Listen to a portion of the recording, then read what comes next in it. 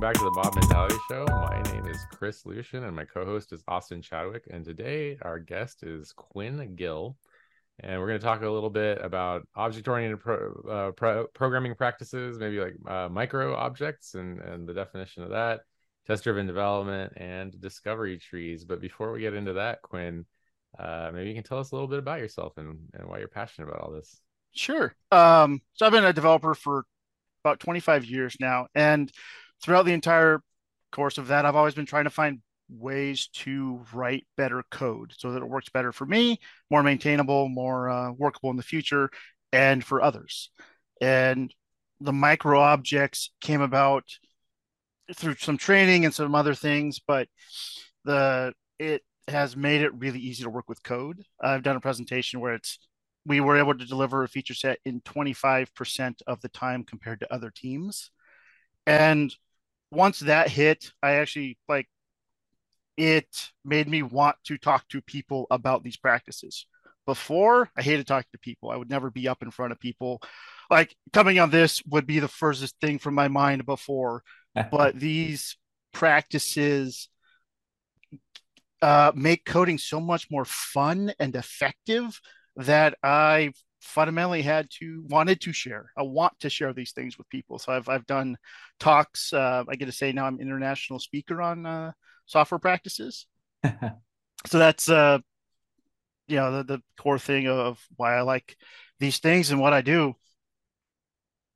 Fantastic. Cool. Well, thanks for that intro. And I guess let's just dive right in. I guess that gives you a little background on why you're passionate about micro objects. I mean, I'm a little curious about the name. How did you come up with this name? What were you thinking with that? Yeah. Early on, I was calling the kind of collection of practices like single responsibility to the extreme. So I take the idea of an object and a method should do a single thing, went to the extreme. That's just what I do in general. And it ended up very, very small classes. Like they were one class that often had one method with one line in it.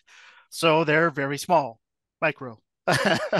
So it just ended up MicroObjects. And it was at the same company when I was working with Steve Quo and Quentin Cortell, Paige Watson. I think you've had all of them on the show. I got a few more names I can drop later on. And we bounced the ideas around, and that one just kind of stuck because it seemed to fit well. Because it does create very small objects. Maybe you can give us a little bit of maybe an introduction to what it means to be a micro object and how it acts on the world. I mean, yeah.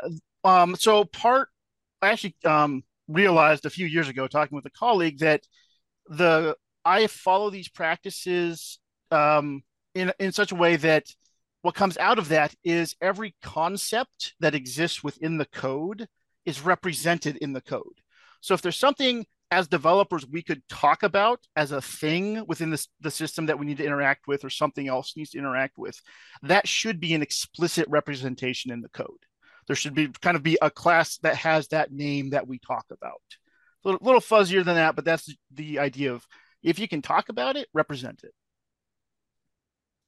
And so a lot of the practices help get the code there.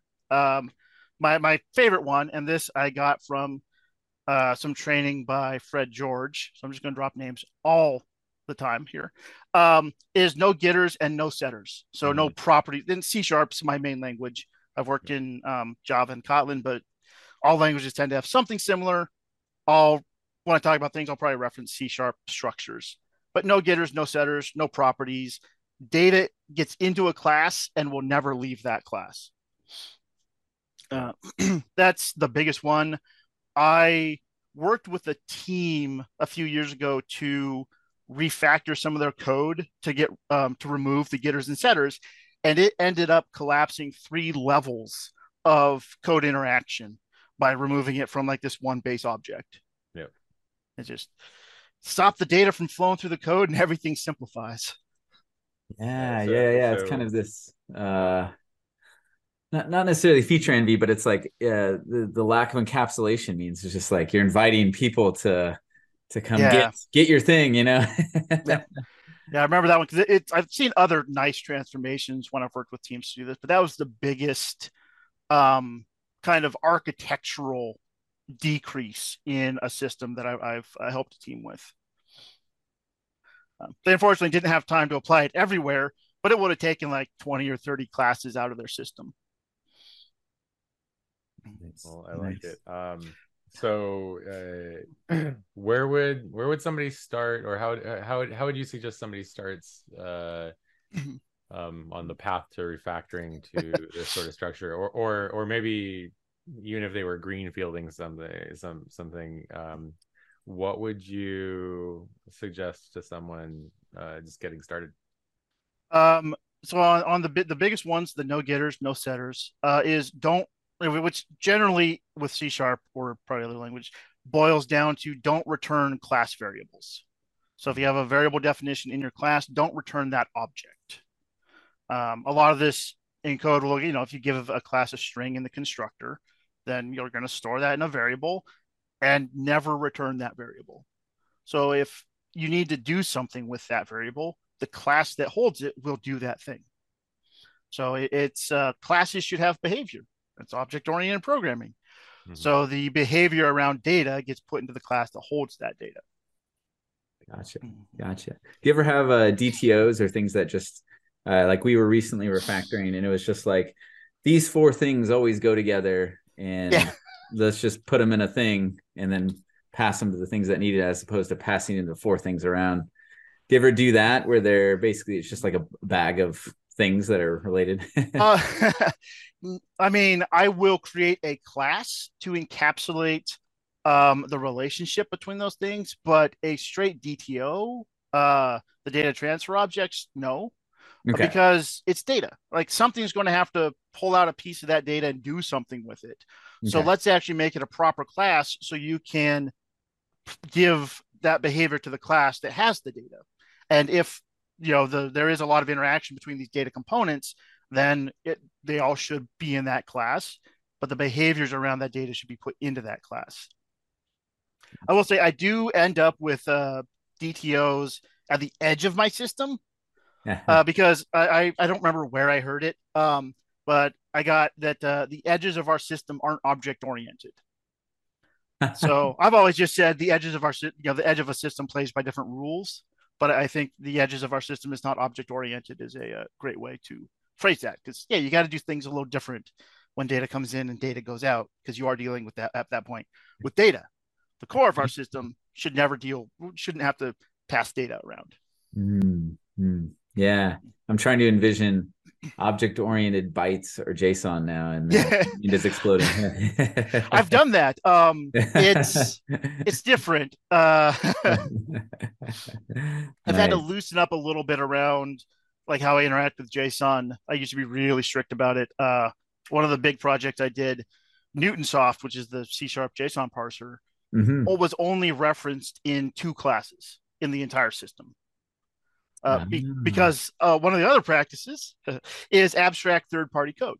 Yes. So Newtonsoft is a third-party library, so I didn't want reference to it scattered throughout the code. So I would encapsulate its behaviors, which was nice because I actually need some functionality that Newtonsoft didn't have, and I was able to put it in that one place, that one encapsulating class, and everywhere got the behavior for free. Nice. Yeah, let me jump in real quick on that. We recently just felt that pain in our mob. So in a system we were just working in, we followed that rule for everything except one. And then we realized, there's a good null object pattern refactoring, and we did it in a couple places, and it was really easy except for the one. And then that became very difficult because we didn't wrap the third-party code, and we kind of fell prey to like the testing environment making it easy to use the real thing as opposed to wrapping it. So we just like, let's just roll with it for just this one. And then, it caused pain later. So I agree. And it's one of those like Newtonsoft as well. It's like, it's really easy to use. There's no external dependencies. It works, and you should trust it to work. But you do get into points where, especially with testing and JSON in particular, you have to craft actual JSON messages versus just returning the thing that the functionality cares about. Nice. Oh, go ahead, Chris. You got one? Yeah. Oh yeah, no, I'm trying to envision yeah, interactions with the edge of the system, and so maybe you do um you do kind of go outside of the norm for interacting with user interfaces and networks and things like that. Mm-hmm. Um, Yeah, yeah. But definitely. yeah, I was reading through some of these others, and so no new inline. I assume that's like factory related stuff, or Um, well, not really. I actually I don't like factories. yeah, okay, I try to avoid Ooh. them. I have some in a recent code base where I call them generators so I can avoid the use of the word factory. okay, Um, but in general, it gets back to the kind of the driving principle of these practices of a representation for the concept. A mm-hmm. factory isn't a concept of the system you're like that factory is not a concept of the system you're building. It's a Mm-hmm. construct that we use to instantiate things that we use as developers. So I try to minimize my use of factories because the system doesn't want them. The code the system we're building doesn't care about the factory. It's not a thing to it. It's a thing for us, generally for convenience. Most of the time, I can find a way to refactor away from a factory. I just don't always, because it is convenient. It is nice. It is easy, but it doesn't fit into one of the something the system cares about. I see. I see. So yeah, you talking about taking things to the extreme, and I did have a question on that, but now I see it's almost like you don't want a thing to be a class unless it's like a domain idea. Is that kind Yeah, of what you're going yeah, for? it aligns with that. If Okay. it's not part of the domain, why is it a class? Yeah, and I guess my follow-up question there is I'm a big believer in putting the domain into the code, but there's always been this line in the sand in every repo I've been in where it's like, here are things that are really easy to make domain, right? And name it Mm-hmm. domain, name it domain. But then there, you get to a certain part of the code where it's so low level that like we need code to do a thing, but Right. it's not directly domain related. It's more like a hammer, right? It Yeah. doesn't matter if the hammer is being used for the Eiffel Tower or a storage facility, but the hammer is needed. And so what do you do with things like that if it's not directly domain related? Yeah. Um, Most of the time, yeah, you do get those low level things. We need to instantiate an HTTP client or a database client, and that's not part of the system we're building. Those do get just it's my I have monostate HTTP client, so I have a class specific for it, but it is used within a class that is becomes a domain object. So we Mm. do have those classes that they are functional classes that they Mm. do a thing we have to have done. The domain doesn't actually care how that thing's done. So I consider those the way I talk about how this style evolves the system is you start to build functionality. So if you do vertical slices, you build down and then you get a little bit wide at the bottom. And the next piece you build, you'll use this same base and that base slowly builds up. So you have a bigger set of foundational classes. Some of those will be domain related, some will be database, HTTP related, but you get this foundation of classes that can be customized to the solution you're working on that makes the vertical you have to build for each next piece get a little bit smaller and a little bit smaller so you can do really quick development of new functionality because you have all these objects that the system actually cares about already. Nice. Yeah, nice. Yeah, and I think maybe that's getting into why it's less time, kind of that story you're telling at the beginning. Mm-hmm. Yeah. What was that? Maybe you can restate that story a little Yeah. bit. So we had to build on a team. Basically, we had three teams: a iOS, Android, and then we got tasked with building a Windows Store app. So we were able to develop the Windows Store app in 25% of the dev hours. I got to lead half the team, and it was half the time. The metrics are probably a little bit better than that because I was only involved with a small amount of the code. I guided the team on applying these practices, and I wanted to ensure that nobody could use well, it's because you were on the team. Which one of the managers afterwards actually tried to use that. I was like, well, is it because you were there? It's like, no, I wasn't there. We on our commits, we put our names of whoever's present, and my name was only on 10% of the commits. So I know I wasn't there for most of, for 90% of the code that was written. But overall, we were able to, with half the team, deliver in half the calendar time. And we didn't do crunch, or actually half the dev hours, because we didn't do crunch mode. We didn't do long nights. We would stop early if we got to a good break point. Nice. So we were able to really get a lot of functionality delivered. And a part of it was because we had the foundational things that made it so each new implementation was very shallow, started to get shallower and shallower. But also, as we built those domain objects, we could do composition a lot more. And the functionality existed. We just gave it the specific bits it needed to do slightly different things or to know different things. Mm-hmm.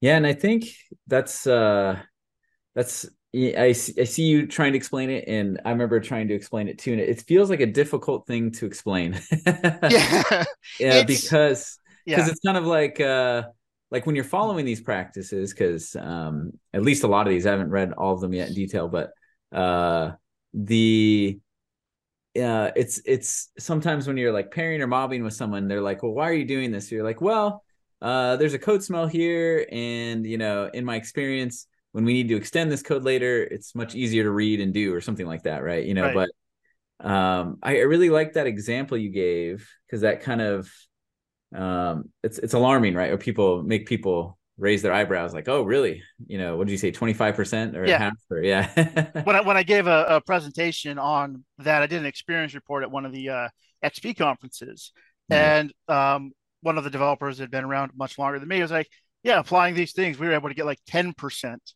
time to deliver.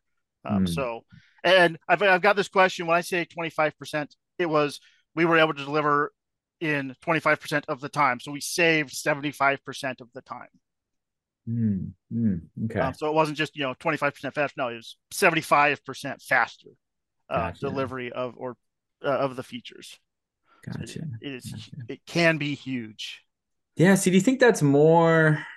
What do you attribute that most to? Is it like readability? Is it extensibility? Like you're saying, like, oh, a new feature is just a rearrangement and slight adjustment of existing micro objects. Is it eliminates waste of bugs, or like, what do you think the biggest Yeah, contributor is there? I think it's the ability to rearrange pieces and get Okay. entirely new functionality.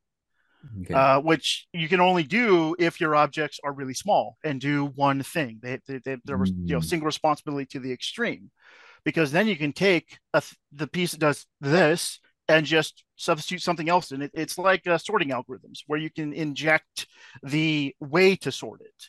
The sorting algorithm's the same. You're just telling it, ascending, descending. Yeah. It's the core functionality exactly the same. You just tell a little bit of a different thing. Yeah.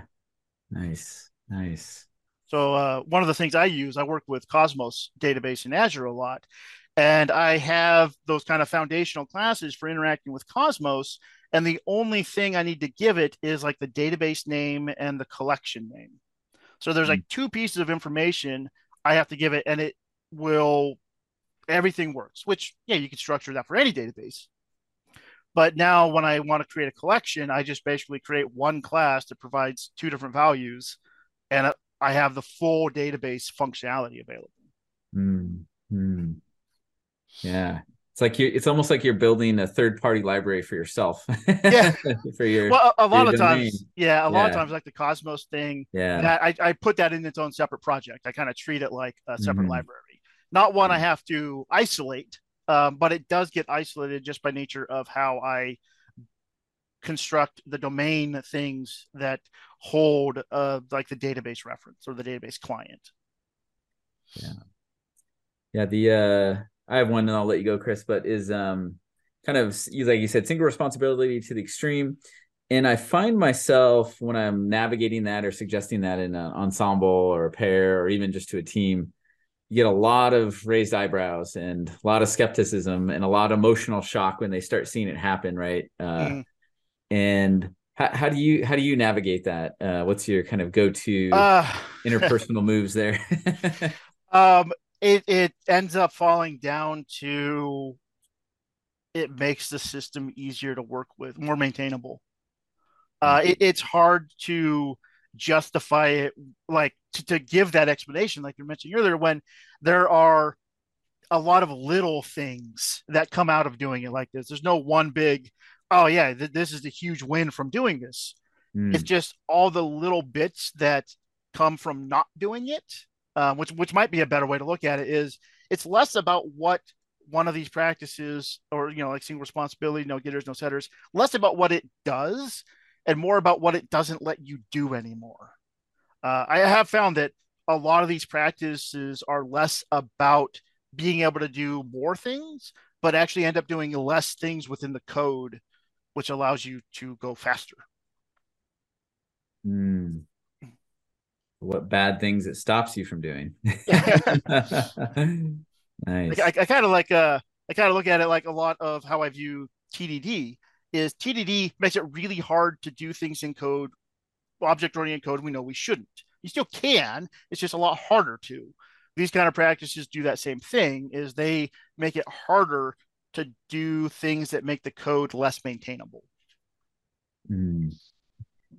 Yeah, and that's what we say too, right? When we're before we walk away from a test, we say, if we were on a team a year from now and this test failed, would it stop the mutant, like the thing that was broken in the product code, and would it communicate it effectively enough that the person would not ignore the stop sign and blow past it and Yeah. delete the test? So yeah, yeah, Yeah. nice. Cool. Yeah. Okay. So reading through some of the principles, it just I like a lot of these. So for years and years now, if only as guard clause has been a big thing for me. Switch and else are always evil also has been very big for me. No nulls I've adopted like more recently, where having like no op functions and things Mhm. like that, where you can't actually pass a null into something. That's kind of relatively new. um yeah, the no new inline, also with like IOC containers and things like that sometimes, uh for either object creation or reuse. um and so, extracting cohesion, maybe we can talk a little bit about that, because I know high cohesion and loose coupling, right? Mhm. But what are your thoughts on extracting cohesion?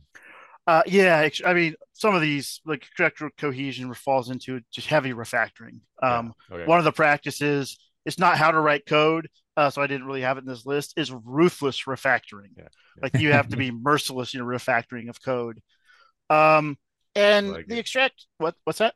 Oh, I was saying I like it. I mean, Yeah, I believe yeah, in that. Yeah. It's very, ruthless. yeah. I'll talk about the extract cohesion in just a sec. I spent Friday night way too many hours because coding's my hobby. So after work, I still touch work code, but it's my time. I get to play with it however I want. I don't have to worry about building something. I just get to play. Yeah. I spent 6 hours refactoring code to change the fundamental architecture of the system because I didn't like the way it was going. Mm-hmm. Ran all my tests, still passed. Ran the functions, made sure they worked. Like 6 hours changing the entire architecture of a huge chunk of the system, and everything worked. And it's like, it's so nice. Yeah. uh, but for like extracting cohesion, this is generally like Austin mentioned about like, hey, we have an object where these four things get passed around all the time. But why do they get passed around all the time? Like, you're probably doing some data or checking between like at least two of those a little more often than between with the other two. Mm-hmm. So two of those variables probably interact a little bit more together than they do other ones. I always look at how can I pull these two out, or how could I pull three of them out so that I can create an object that handles the interactions of the last one and those three.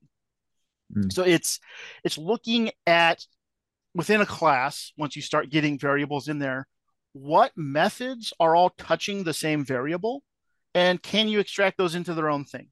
mm, Or within this sometimes I'll write a giant method just to get the idea out. It's like, all right, this section of the method, I'll start adding white space. Like I break it down to like this section only touches these variables, this section only touches these variables. And like then I know that I can extract those bits of code into new objects because they are highly cohesive.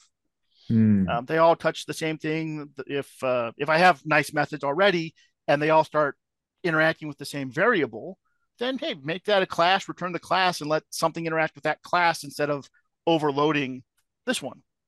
Yeah. My favorite example to go to for that is a person. A person has a birth date.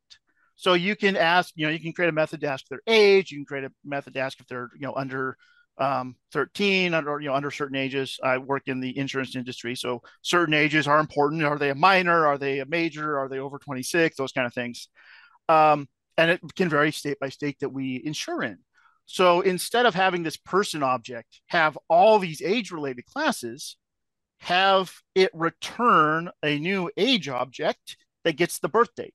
And then that can have all the age-related methods, all the knowledge of how state requirements work. You might be able to break it down further within the age object to have collaborators and not have to know how to do everything itself, but knows what to use to do the work. Mm-hmm.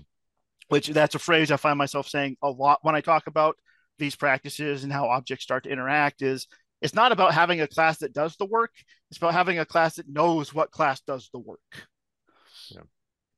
That helps. And then composition over inheritance. So, like I find myself using a lot of component models and passing around or rearranging functionality in that way. But maybe is that kind of what that looks like for you? Or we don't want to get. I use it primarily to avoid giving behavior to an object by inheritance. That's what I want to avoid, because then the object you're creating is tightly coupled to the base class. So whatever changes happen there are forced on you. You have no choice. So I avoid inheritance for classes that do things. Unfortunately, I say this. My website says composition over inheritance. I actually often say composition never inheritance. But like I mentioned before about being able to just pass in a little bit of different information and get new behavior, I use inheritance for that. So I have my base class that does all the behavior and says, I need a database ID and a collection ID. So I use inheritance to pass in those two pieces of information. But the class that knows what that information is does nothing else. It's essentially an empty class, except knowing what to pass in. I refer to those as knowledge classes because they know what the actual class needs or what the actual functionality needs to do the job we want. So they know things, they don't do things. Okay. Nice. And then no primitives. So maybe you can talk a little bit to that. Like, what does it look like to not have primitives? Is it just, something maybe has to implement a primitive at some point, or is it? Something has to touch a primitive at some point. Generally, you want those at the edges of your system. So the edge of the system, data is coming in, like raw, primitive, bytes, strings, ints, whatever we want. Those come in. Those should immediately go into some class that's going to have a class variable that holds that primitive. At that point, that class is going to get passed around, not the primitive. The larger idea of this is primitives like an int or a string are generally not concepts the system cares about. So a string has meaning. It's something. It's a database name. It's a collection name. It's a username. It's a password. We want to interact with all of these very, very differently. So let's create an object to hold the raw data that actually constrains us to just the functionalities we want. Again, this kind of development largely starts to constrain what you can do, allowing you to go faster and not have to worry about the mess you're making as much. Yeah, you almost want to have name. You want to be guaranteed a name through like a class name or something for the primitive contained within, right? Or something like that. Like you have a password class that contains the string primitive that operates on that, but your business logic never passes a string around. It passes a password around. Right. Yeah. So in the app we built, we had to do a login page. So we had a username field, a password field, which put the data into a username and a password class. Interesting. So they had the string class variables, but they allowed only the interactions that I wanted, and a password that was none. There has to be a way to get the data out for the edge of the system so I can pass it to the server. But I have different techniques for that. But yeah, in general, you want to represent the concept. You don't want raw data floating around your system because you don't know what it means. Fundamentally, you can name it whatever you want, but the interactions you can have with it are whatever that primitive allows, which is typically everything you can do with the primitive. Got it. Yeah. Oh, go ahead. No, please go, Chris. Yeah. I was gonna say, well, I was gonna move to the next one on this list, but which is no enums. So I was gonna ask why no enums. Two reasons. They're primitives. Okay. The only thing, I mean, roughly primitives. Yeah. And to use an enum effectively within a system, you are building switch statements around it. So an enum tends to represent a collection of behavior.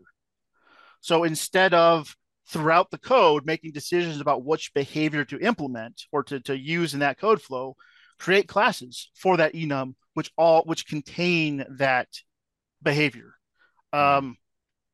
which allows you to start getting into null object patterns, which Austin mentioned, which I have a blog post about null objects or superpowers because, they simplify the code so much. But the just being able to return here the set of behavior you want instead of floating an enum throughout the system is going to simplify the system a lot. I've had to work in a code base where different enums had similar behavior. So, you could just have it fall through to get to that behavior. I've had the default behavior be the right one. So as I'm going through trying to add a new enum and a new set of behavior to the system, it's not always easy to find everywhere that you actually have to go make a modification or know if an existing behavior is the right one. You got to go find it. Does this fall through to the default case? Do I have to go add a new case? A lot of decisions throughout the code. Whereas now I have a new set of behavior I want. I create a new class, and when that condition comes up, I return that class. I don't care where it's used throughout the system. I don't have to go find it in the system. If this new value comes in, it gets this new object guaranteed. Awesome. So it's using things, object-oriented strategy pattern, not object, but strategy pattern allows you to know that you're getting the right behavior in the right places and not have to worry about it or wonder, did I get everywhere? Yeah. Is the enum doing this or that? And then the no logic in constructors. I think I try and get to a lot of that, more so using life cycles than the life cycle events rather than constructor logic.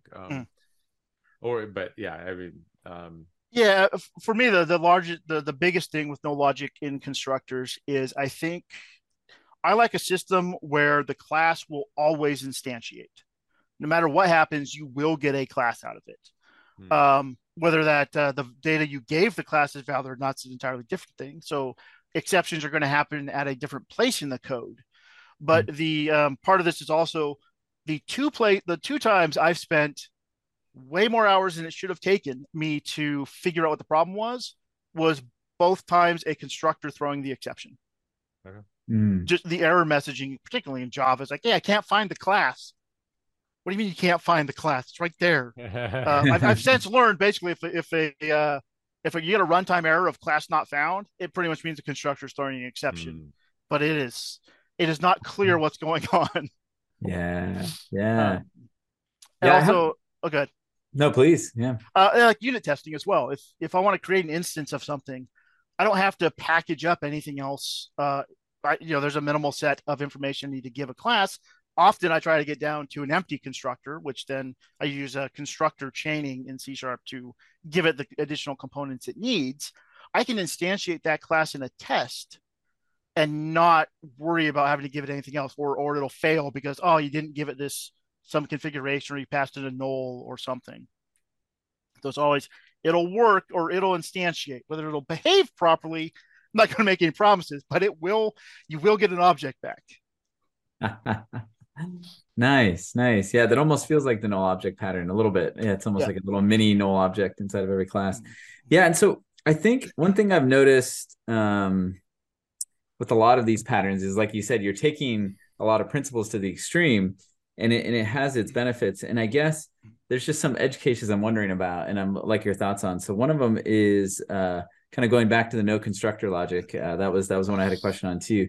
Mm-hmm. So I'm currently working on a system where that is followed for every class except one. Like inside the constructor, all it does is it just assigns the dependencies. I guess it's not as minimal as you just said, but there's no logic in there. Yeah. I mean, I don't like assigning class variables. You do that in the constructor. That's the only place you can do that, because you have setters. Right. So exactly. That's not logic though. That's just functionality of the language. Yeah. Yeah, exactly. And then, but there was one class where we did quote unquote have logic, and it was, we didn't want anyone to use this class without a certain thing being done, right? Mm-hmm. It would be very dangerous if someone instantiated this class without this thing being done. And so we did it in the constructor. What are your thoughts on that? Is there like a way to refactor out of that? Because you could take it out of the constructor, but then you're telling the client they have to remember to do a thing every time they instantiate it, right? And so...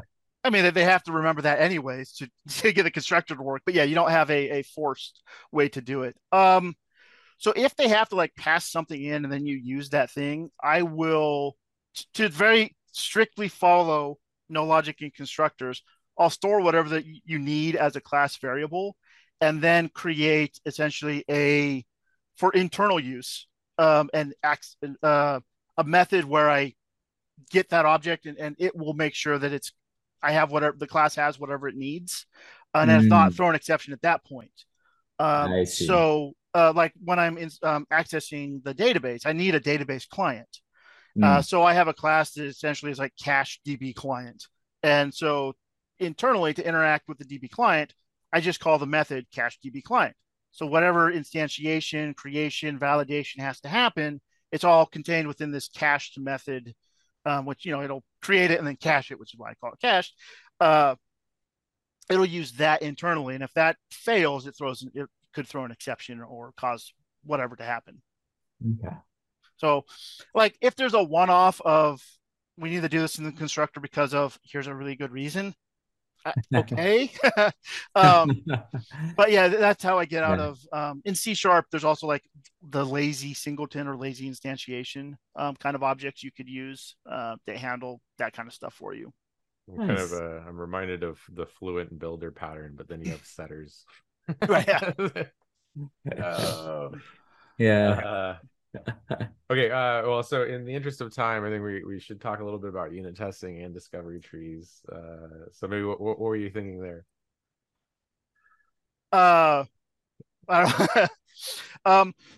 So unit testing. I love test-driven development. This is my secret shame. I don't use it as much as I should. A lot of the times, like the current system I'm working on, I do heavy architectural refactoring while I'm trying to find the patterns that the code wants. And at that level, like I go from like 3 or 4 parameters to 1. And it's create a lot of other classes. So I end up having just the outer tests, the kind of behavioral tests versus micro tests, which make sure everything still works. And the insides, all the objects get created without TDD. There's test coverage, but not strict. Let's TDD up every class. And so secret shame, because I advocate TDD for everybody, and unless very specific conditions, you should probably be doing TDD. Yeah. I mean, I'll jump in real quick and just say that I think one of the principles of TDD is you test drive what you know, but in that case, you're trying to discover the design you have. So to couple your tests to a design you don't know yet doesn't make sense. So just to have those kind of edge or sometimes they're called like Chicago or Detroit style tests on the edge is while you're discovering the internal architecture, I don't think there should be any shame in that. At least my opinion. Yeah. My opinion. Yeah. So, But like one of the things I was working on, I needed a lower level class, and I knew exactly what I had to do. So I started to write the code. I was like, no, no, no, no, no. Yeah, when I did it TDD, because I try to like you mentioned, I know what this class needs to do. yeah. So I'm going to write the tests for it, so I have them, so I don't have to worry about it later. But yeah, the architectural changes, and I know I do this when I'm given probably too much freedom on a system. I experiment. That's one of the reasons I love code. Is it is a creative experimentation platform. So I get to just spend hours and hours trying new things to see how the system behaves. Nice. All the tinkering. Yeah, I tinker a lot, and one of the there's this I can tinker like this confidently and comfortably now because one of the biggest lessons I learned around code is throw it away if you don't like it. Yep. So I will spend like 6 hours refactoring something. I'm like, I've gotten myself into a state I don't like, and I can't really get it to a state I like. I'll just delete it.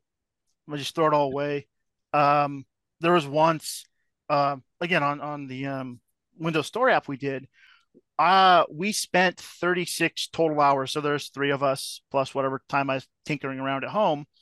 We spent about 36, 40 hours refactoring the code base to implement this new pattern so we could see what it was like. And one of the other devs on the team was like, I don't like it. And I was like, well, and I can't justify it. So get reset, get rid of it. We just, threw away days worth of work because it didn't really belong. It didn't work. Yeah. And that was kind of like the system is better because we threw that away. Yeah. So now I'm happy. I'll go refactor for probably too much time, and like, yeah, didn't work, throw it away. Learn things, figure things out, learn new. Second attempt will be better. Can stretch the nice. Yeah. It's like defeating the sunk cost fallacy with code experiments, right? Yeah. Yeah. Almost like it's painful, and we just went through one in my mob where it wasn't more than about 2 hours of experiments, but it was still painful to throw it away. Right, yeah. But we were like stretching the bounds of what we could test on the edge of the system. And at the end, it was like, this is no better than where we started. And then we're like, okay, let's put it in the trash. It was hard, but it was like, this is healthy. Yeah. We need to burn this, Yeah.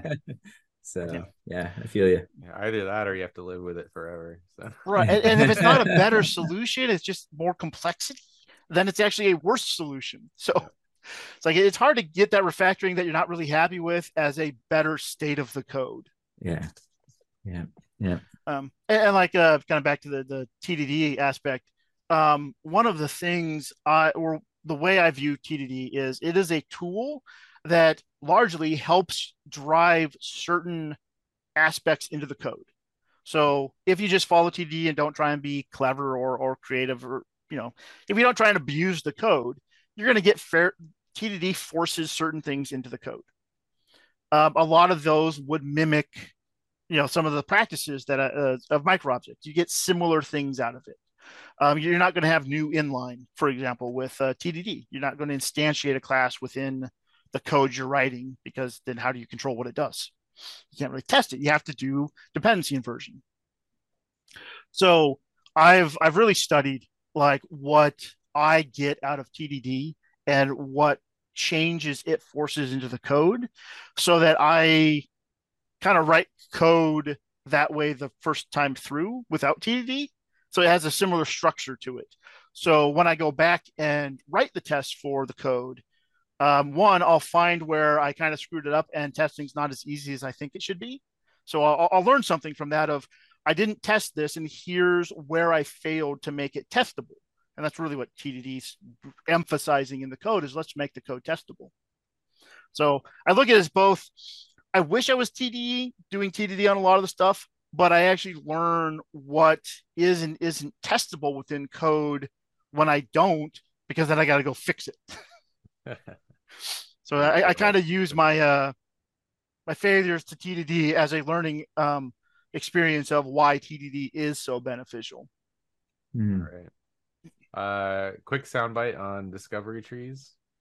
They are a way to pre-break down the specific thing you're trying to work on and track it. Okay. It's very similar to story mapping, where you start to break down a thing and you put the stickies up on the wall, but those stickies have no context anymore.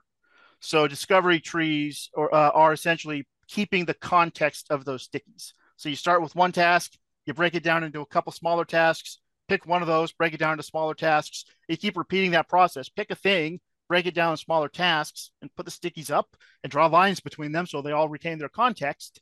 And then until you get down to something small enough to do in like 30 minutes to 2 hours. And so then you just keep working through that system, and anybody that comes along can look at the discovery tree and go, I know exactly what's being worked on and what's been done. So it's a great information radiator as well. Yeah, no, it's great. And while we don't have time to dive deep into them, we'll definitely get some links from you in the show notes to dive more into that. And I guess I can just attest that we've used things very similar to discovery trees, if not by the book discovery trees, and it's incredibly helful. So it goes hand in hand with a lot of the practices you're talking about. So right. I don't think anything I'm talking about is like new or amazing. New. It's all amazing, but it's like it's nothing new. People have done this. People have learned about it. Some of these I've never heard of or seen written down. So I have a blog post which I'll give the link for the notes around discovery trees. Nice, right on. Yeah, it's all things I'm sure others have done because they're great things to be doing. Just sometimes I got to give them a name.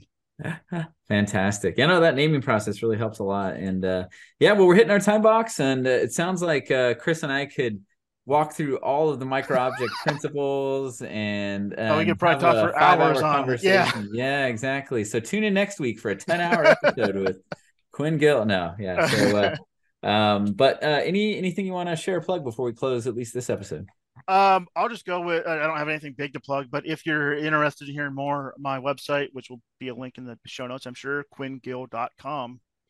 I got a lot of writing. I thought about they's things for 5 years. They're all through writing blog posts.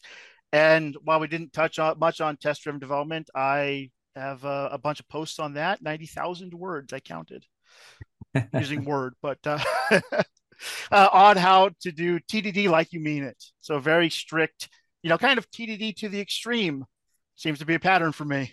Yes. Very good. Very, very good. Well, thanks, Quinn, for being on the show. It's a lot of pleasure. I learned a lot through this conversation, and I know many of our audience will as well. So we thank you for your time. And to our audience, please like and subscribe. Please share this video with anybody you want to have a conversation with about MicroObjects and these good principles and practices to make coding life more enjoyable, fun, and effective. And so, with that, mob on, MicroObject on, TDD on. Until next time, and talk to you later. Bye. Bye, everybody.